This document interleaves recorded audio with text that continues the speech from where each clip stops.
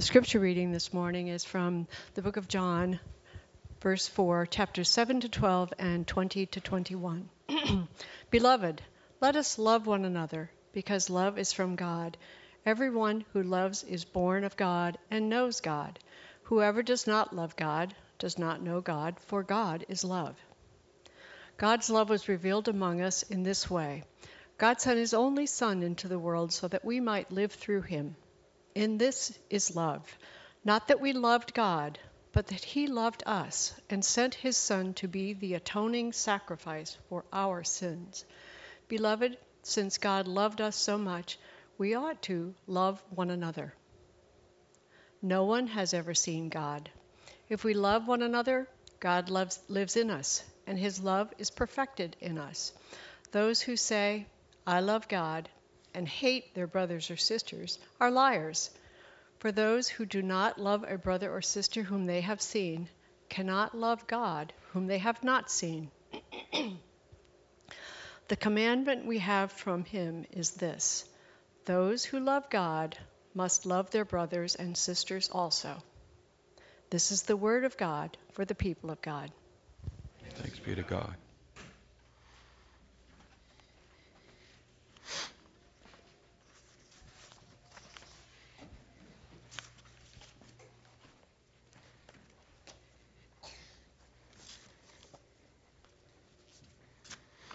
Let us pray.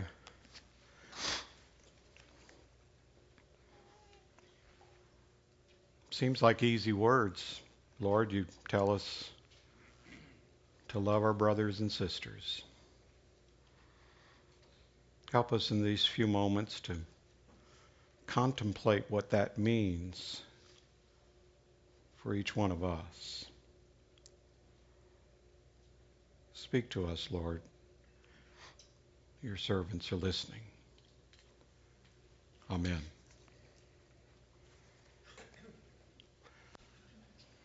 Our love is a reflection of God's love. I have experienced that in my own life, as I would imagine every one of you has experienced that as well. When I was 10 years old, I was in a hospital bed because our family had been involved in an automobile accident in which my mother and younger sister were killed. Pretty much every day while I was in that hospital in Beaver Falls, Pennsylvania, a woman would come in and sit by my bedside. She wore the black robe and the white hood of a Catholic nun. Her name was Sister Ann Mathia. And she would sit and talk and listen. She's the one who brought the news of my mother's death. I was 10 years old. That's 55 years ago. And I still remember her name. Why? Because I remember her love. And I am absolutely convinced she came into that room and she loved me because she knew God's love. She was a reflection of God's love. 4 years later, I would end up in an apartment with my older brother and dad. We had gotten involved in a little church that didn't even have a building. We would gather every Sunday morning in the basement of a motel. I can still remember pulling out the hymnals and pushing that little organ out of the closet so we could have worship on Sunday morning. The associate pastor, Clark Blevins, and his wife Millie, better known to my brother and me as Mr. and Mrs. B, would often come to our home, to our little apartment up in Arlington, when my dad would end up back in the hospital because of his injuries from the previous accident. And they would come, and sometimes they'd bring a meal for dinner. Sometimes they would have someone from the church or themselves pick us up on Sunday morning to come to church. Sometimes they would take us out to lunch after church. They showed love. It was Mrs. B who came to the apartment that afternoon to tell me that my dad had died of a heart attack. It was the Blevins who took us into their home and became our legal guardians, our foster parents. They showed love to these two boys because I am absolutely convinced they knew God's love. They were reflecting God's love in their own lives by the way they lived. A couple of years later, when it became clear that Mrs. B's health was such that we could not continue staying with them, I went to the home of a friend from school and sat down with his parents and asked them how would they like to have another son. I look back on that and I go, how audacious that was of me to just simply show up. How would you like it if one of your children brought home someone from school and said, how would you like to have another son? They didn't even hesitate. Absolutely. Welcome. They were active in their church. They sang in the choir. He played the organ. They had both learned of God's love through their church. They were reflecting God's love to me. A number of years ago, Dave Wheatley traveled to Haiti, and he saw a man without shoes. And he took off his shoes and gave them to the man. Because of his love for that man, others in the church caught on to what Dave was all about. And we have sent any number of teams back to Haiti over the years to that little town of Fort Liberté and helped build an orphanage and helped start a farm, built a clinic, put the roof on a church, dug wells. All of that because at least one man reflected God's love, and they in turn did the same. 13 years ago, Jerry Denny, worshiping in this very room, saw the need for expanding the little food pantry that we shared with Holy Comforter Catholic Church down the street. And so he engaged others, and little by little over the years that food pantry became known as Loaves and Fishes and grew into something that was well beyond the walls of this church and the resources of this church, and it eventually became a 501c3 separate organization, still with many of our own members participating in its ministry. Now 4 days out of the week, over 100 families each of those days come once a month to receive groceries. Jerry Denny reflected God's love. He was showing his love because he knew who loved him. Bob Garner, 14 years ago, was the pastor of this church, and while he was here, a man died on the streets of Charlottesville because it was cold and there was nowhere for him to go. He froze to death. Bob opened the doors of this church, and people slept on the floor of this fellowship hall because Bob was bound and determined not to let that happen again. Years later, other pastors came, other people came, but they remembered that story. And eventually, Pacham was born. Pacham, people in congregations engaged in ministry. And they opened the doors of now some 80 churches in our 80 congregations, faith communities in the Charlottesville area. They have done that because people of faith have understood that it is part of our responsibility to reflect God's love. We love because God first loved us. 10 years ago, Harry Kennan was pastor here. He and Skip Mullaney and others saw the need to go beyond just simply giving a fish, but teaching people how to fish. They saw the need for justice ministry, not just simply the mercy ministries where we give out things to people that will satisfy their particular need at that moment, but it's important to change the systems so that they can care for themselves. And so Impact was born. And now 27 faith communities participate in that. And it all began because a few people like Harry knew God's love. And so they felt compelled to share that love, to reflect God's love in their own lives and in the lives of the people of this church. Pat Keats may seem so normal, like the rest of us. And yet she brought mammography to the state of Virginia. She's one of our members. She brought mammography here and probably has saved thousands of women's lives. She didn't do that through this church. She did it through the love in her heart that she learned from God.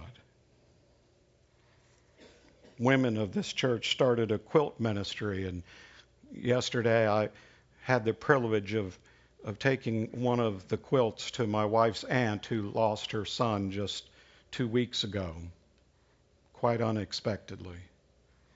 In tears, she received it. That ministry has touched so many lives, as Frank said, changed lives. And it all started because of some women who wanted to share God's love because they knew God's love.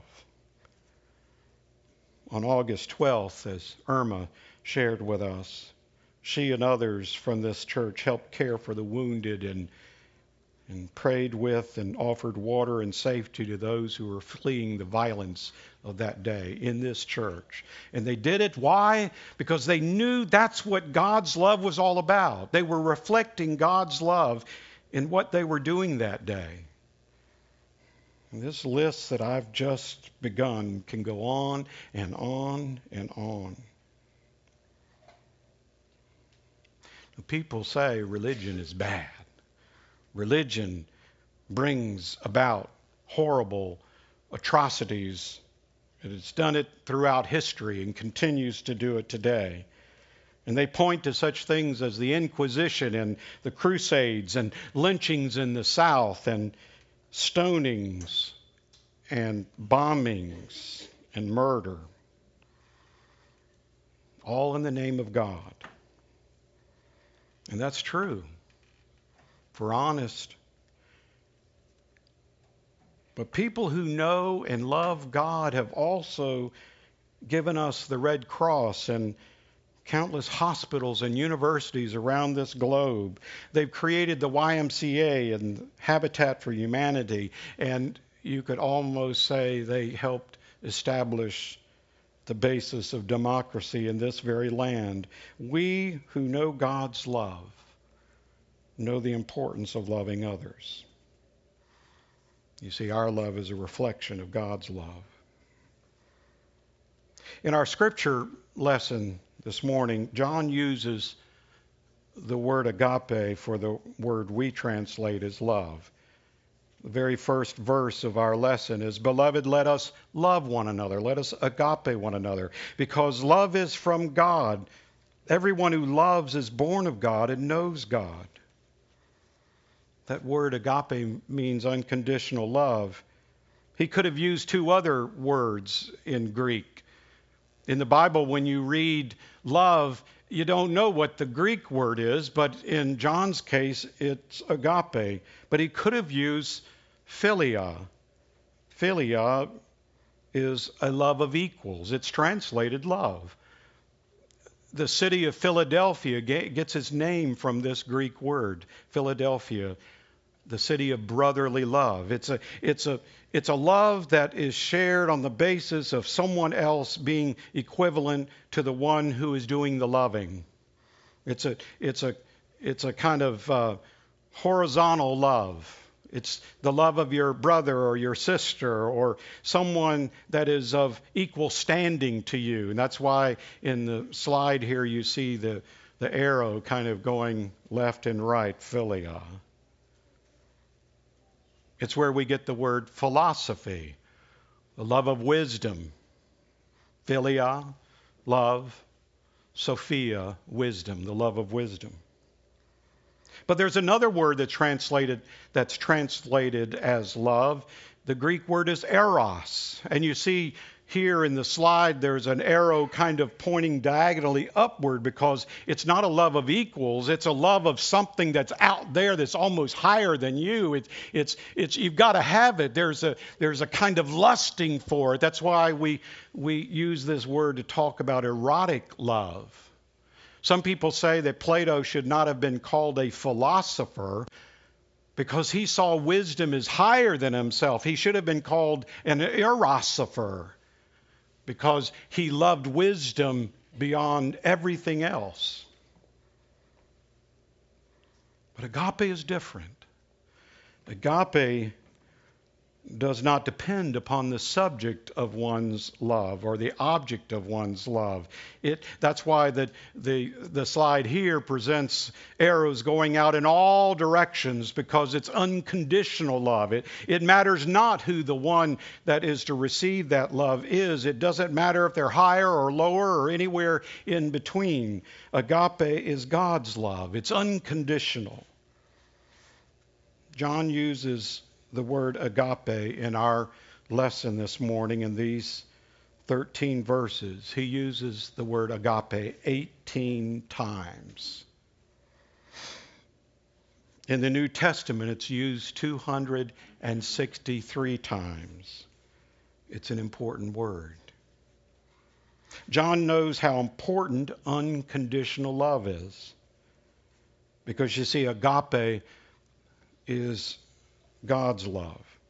And it's the kind of love that God wants us to use. It's the love we're called to reflect in our lives.